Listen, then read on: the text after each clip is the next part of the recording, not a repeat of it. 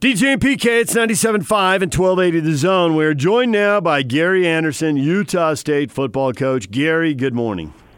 Good morning, man. How are we doing? Good. Did you sleep in, get up, Good. and watch about 12 hours of football, or, you put in family time? How'd you handle by Saturday? A little bit of both. A little recruiting, a little bit of that. A little family time, hung out with the grandkids a little bit, so watched a bunch of football. So did some yard work. Actually got some things moved around the house a little bit, so it was good times. How do you like having 2 byes in a season? Because obviously that's unusual. I don't like it. I wish it was one. So yeah, me too. I'm really good. I'm really good with one, and it's just I've said this to you guys 1,000 times, and I'll probably say it 1,000 more times, is I'm not in favor of a longer season for these kids, period. I'm not in favor of more games. I'm not in favor of 2 byes. I'm not. I'm just, let's 12 games is plenty, and potentially a championship game, and then a bowl game, and whatever comes out of those things is awesome, but 12 regular seasons is enough. It's 13 now with the bye, and all of a sudden it's 14. It's just academically, and for these kids to be able to do what they need to do, I would rather have one. So I guess a lot of people will be assuming, well, the downtime in the middle of the season enables them to get healthy, and actually there is a little time for academics or to have a Friday night off and not be in the hotel with the team. Do you actually worry about that? Would you rather have them in the routine? Like I said, I think everybody would say, hey, let's have a bye right in the middle of the season. That doesn't work out when you have 1 bye. It doesn't work out sometimes when you have 2 byes. But for myself, it's just I like them in the flow of things. I like them to keep going, and let's keep grinding, and let's keep fighting. And, ideally if it was hey, you're going to make the schedules, and here you go, Gary Andersen, what do you want? I would say no byes. I would say let's play 12 weeks straight and go play and keep the kids in the mojo and keep them moving. There's just a lot of change of pace that takes place during byes. Some of that can be very positive, but I just as well keep them in a good spot and keep them grinding and moving through it. Sometimes even with 1 bye, you play 2 games and you have a bye. So it is what it is. I understand that, but you guys asked me, so I gave you my opinion.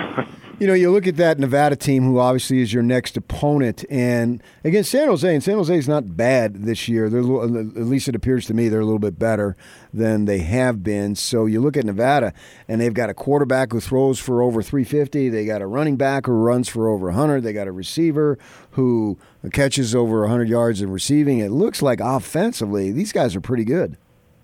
Yeah, they really are, and they started the other quarterback this last game, and they've won some big games with the other guys playing also. So they're efficient. They're a pistol offense, which is a little bit of a departure from the true read zone stuff. It's more downhill in the run game. Receivers made some big plays. They got off to a great start in the San Jose State game and made some big plays on offense and defense. And so, we're having work cut out for them. You look at the schedule, who they beat, how they played. They've played well. They've had, some scenarios where it hasn't gone their way. A lot of teams have had those scenarios at this point, but I think they're a tough-minded team. They play well. They bounced back last week and, played very well and then won a tightly contested game. So we will have our work cut out for us. They're gifted at the wide receiver position. The running backs, we're very familiar with that young man. He's a very, very talented player, in our opinion. And the quarterback came in, the JC guy came in, and he did a nice job in his first start. So, defensively, they're physical up front. They play the odd front. I think that their defensive tackles are very good players, and the inside linebackers, they fly to the football. So it'll be a great test. There's no doubt about it, which everyone we got left, these next 7 are all going to be great tests for us on this team to see how we handle each week and then see how we handle them as a whole. So you said they were tough-minded, and it seems to me that that's one thing that coaches are supposed to say about teams. You can't really get in trouble for saying it. It doesn't give away much of the game plan. It's a good thing to say. I guess that's why so many coaches say it. But I think it's actually true about Nevada. I'm looking at their scores here, and they've won 3 close games. They beat Purdue by a field goal. They beat San Jose by a field goal, and Weber State gave a game, and that was a 6-pointer. But they have gotten their doors blown off twice. In Oregon, 77-6, and then Hawaii came into Reno and won 54-3, and yet they bounced back from that and win a close game. That you've followed college football probably longer and closer than I have, but that seems really unusual to get blown out that badly and yet be able to still have a winning record and to bounce back and win close games. No doubt. I completely agree with that. And you look how they came back in the you look at the Purdue game, and that game was 8 minutes left. It's been a couple of weeks since I watched that, but they were down and had to make some great things happen, and they did, to be able to come back and get that victory. So they've done it in and out. They've been on both sides of it, and like you just said, they have bounced back, and they found a way to recover if they had a bad week, and they found a way to consistently come back and play good football back-to-back weeks in some situations. So they're battlers, and their coaches are tough guys. We know a bunch of the coaches on that staff, and they work hard. They take care of their business, and they demand, I'm sure, that the kids practice and play hard, and they know what league they're in. And so you're correct in your evaluation, in my opinion. We're at the midway point of the season now, and so a lot of teams we've seen, they have good things, they had bad things about their team. I wanted to address deficiencies, and just generally speaking, not specifically to your ball club, but if you have a deficiency in whether it's defensive line or whatever it might be, obviously you can go out and you can recruit to make that better going into the next year. But what can you do during the actual season to make whatever deficiency in whatever unit you have better now?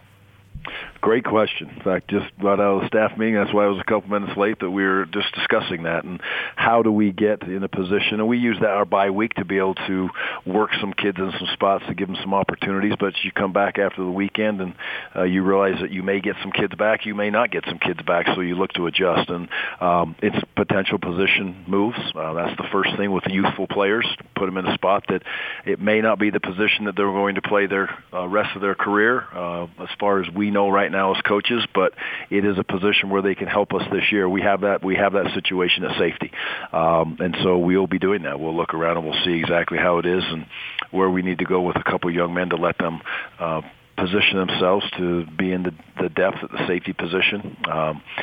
Feel the exact same way. Move some linebackers around a little bit to get those inside linebackers there. So that's the first way. The second way is to simply identify and look at yourself as coaches and make sure that you're asking the kids to be able to do things that they can do physically and that they can do mentally, and quite frankly, it fits your personality and your personnel of your football team. And those are the two things we talked about this morning that are important for us to be able to, establish some consistency at certain positions and also be preventative if we unfortunately suffer an injury at a spot to where, we need to be prepared to handle those injuries if they do come our way, to the best of our knowledge, I guess, for the coaching staff and for the players and everybody involved to get the best kids out there if something happens.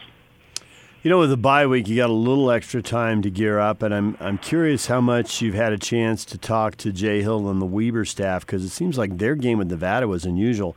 19-13 is really low scoring. I mean, Nevada's playing 34-31, 41-38 games. What happened in that game to keep it low scoring, and how much of it can you replicate? Well, I think, we have, I talked to Jay quite a bit, obviously, and always have and always will. I think, number one, they have a heck of a defense now. They're stout up front. They play hard. Their inside linebackers are really good players, and, they've done some good things. And, they stopped the run. They kept the quarterback a little bit off pace. We're facing a different quarterback now than they were playing then. I think the game plan will not change overall. They're still going to be, like we talked about, the pistol team. But, that communication is always good to talk with coaches when you have that opportunity. And, I think we learned a lot at the LSU game with communicating with Aranda and with Bush and with Corey and their offense and defensive coaches on the LSU side. Obviously, we don't face each other again. So then you can really open up and say, hey, what did you like? And I think it helped them, and I think it helped us as we communicate. So that's I think if you're not doing that, you're doing a disservice to your program and to your kids if you're not reaching out to coaches that you trust that can help you with the opponent, or quite frankly can help you with yourself after you've played them. I've always been fascinated, no matter the sport, when a coach gets into a program, how he goes about building that program. And you've obviously built programs. You built Utah State the first time around. And when you do that, is there a specific area you look to strengthen first on a football team, or you try to go across the board? Oh, I think one of our biggest things, and Jesus, like you were in our staff meeting this morning. You're pretty impressive. So, the overall for us is the toughness factor. And when you say that, again, that can be coach talk very, very clearly. It can be. But for us, we really want to make sure when we recruit, we're trying to recruit a young man that we think has the toughness and the ability to be able to, handle our program from an academic standpoint, handle Cache Valley for exactly what it is, which we think is greatness, a great place to go to college and all that's involved, but it's not for everybody. And then on the football side of things, you got to be able to handle it. So I think that's important.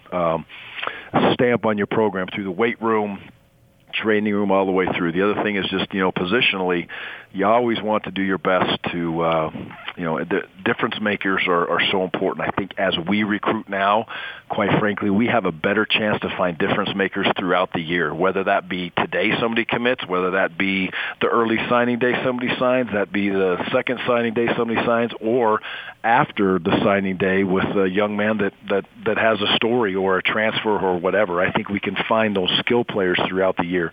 We need to make sure we build our line of scrimmages through the young kids and quality JC players as much as we can. That's not as easy for us to recruit those kids all year round. They're more the second signing period, the first signing period, and recruiting those kids now to stabilize our front and make sure we do a great job in state with those, line of scrimmage players and developing those guys, because we do pride ourselves on being a developmental program.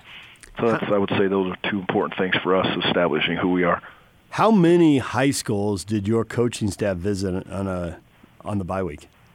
Oh, I don't know. That's a good question. A bunch of junior colleges. We hit the junior colleges pretty hard. And what's great for us is the recruiting staff gets us to the point to where we have evaluated them. We know who they are. We've talked to them on the phone. We've communicated with them. We've seen their film.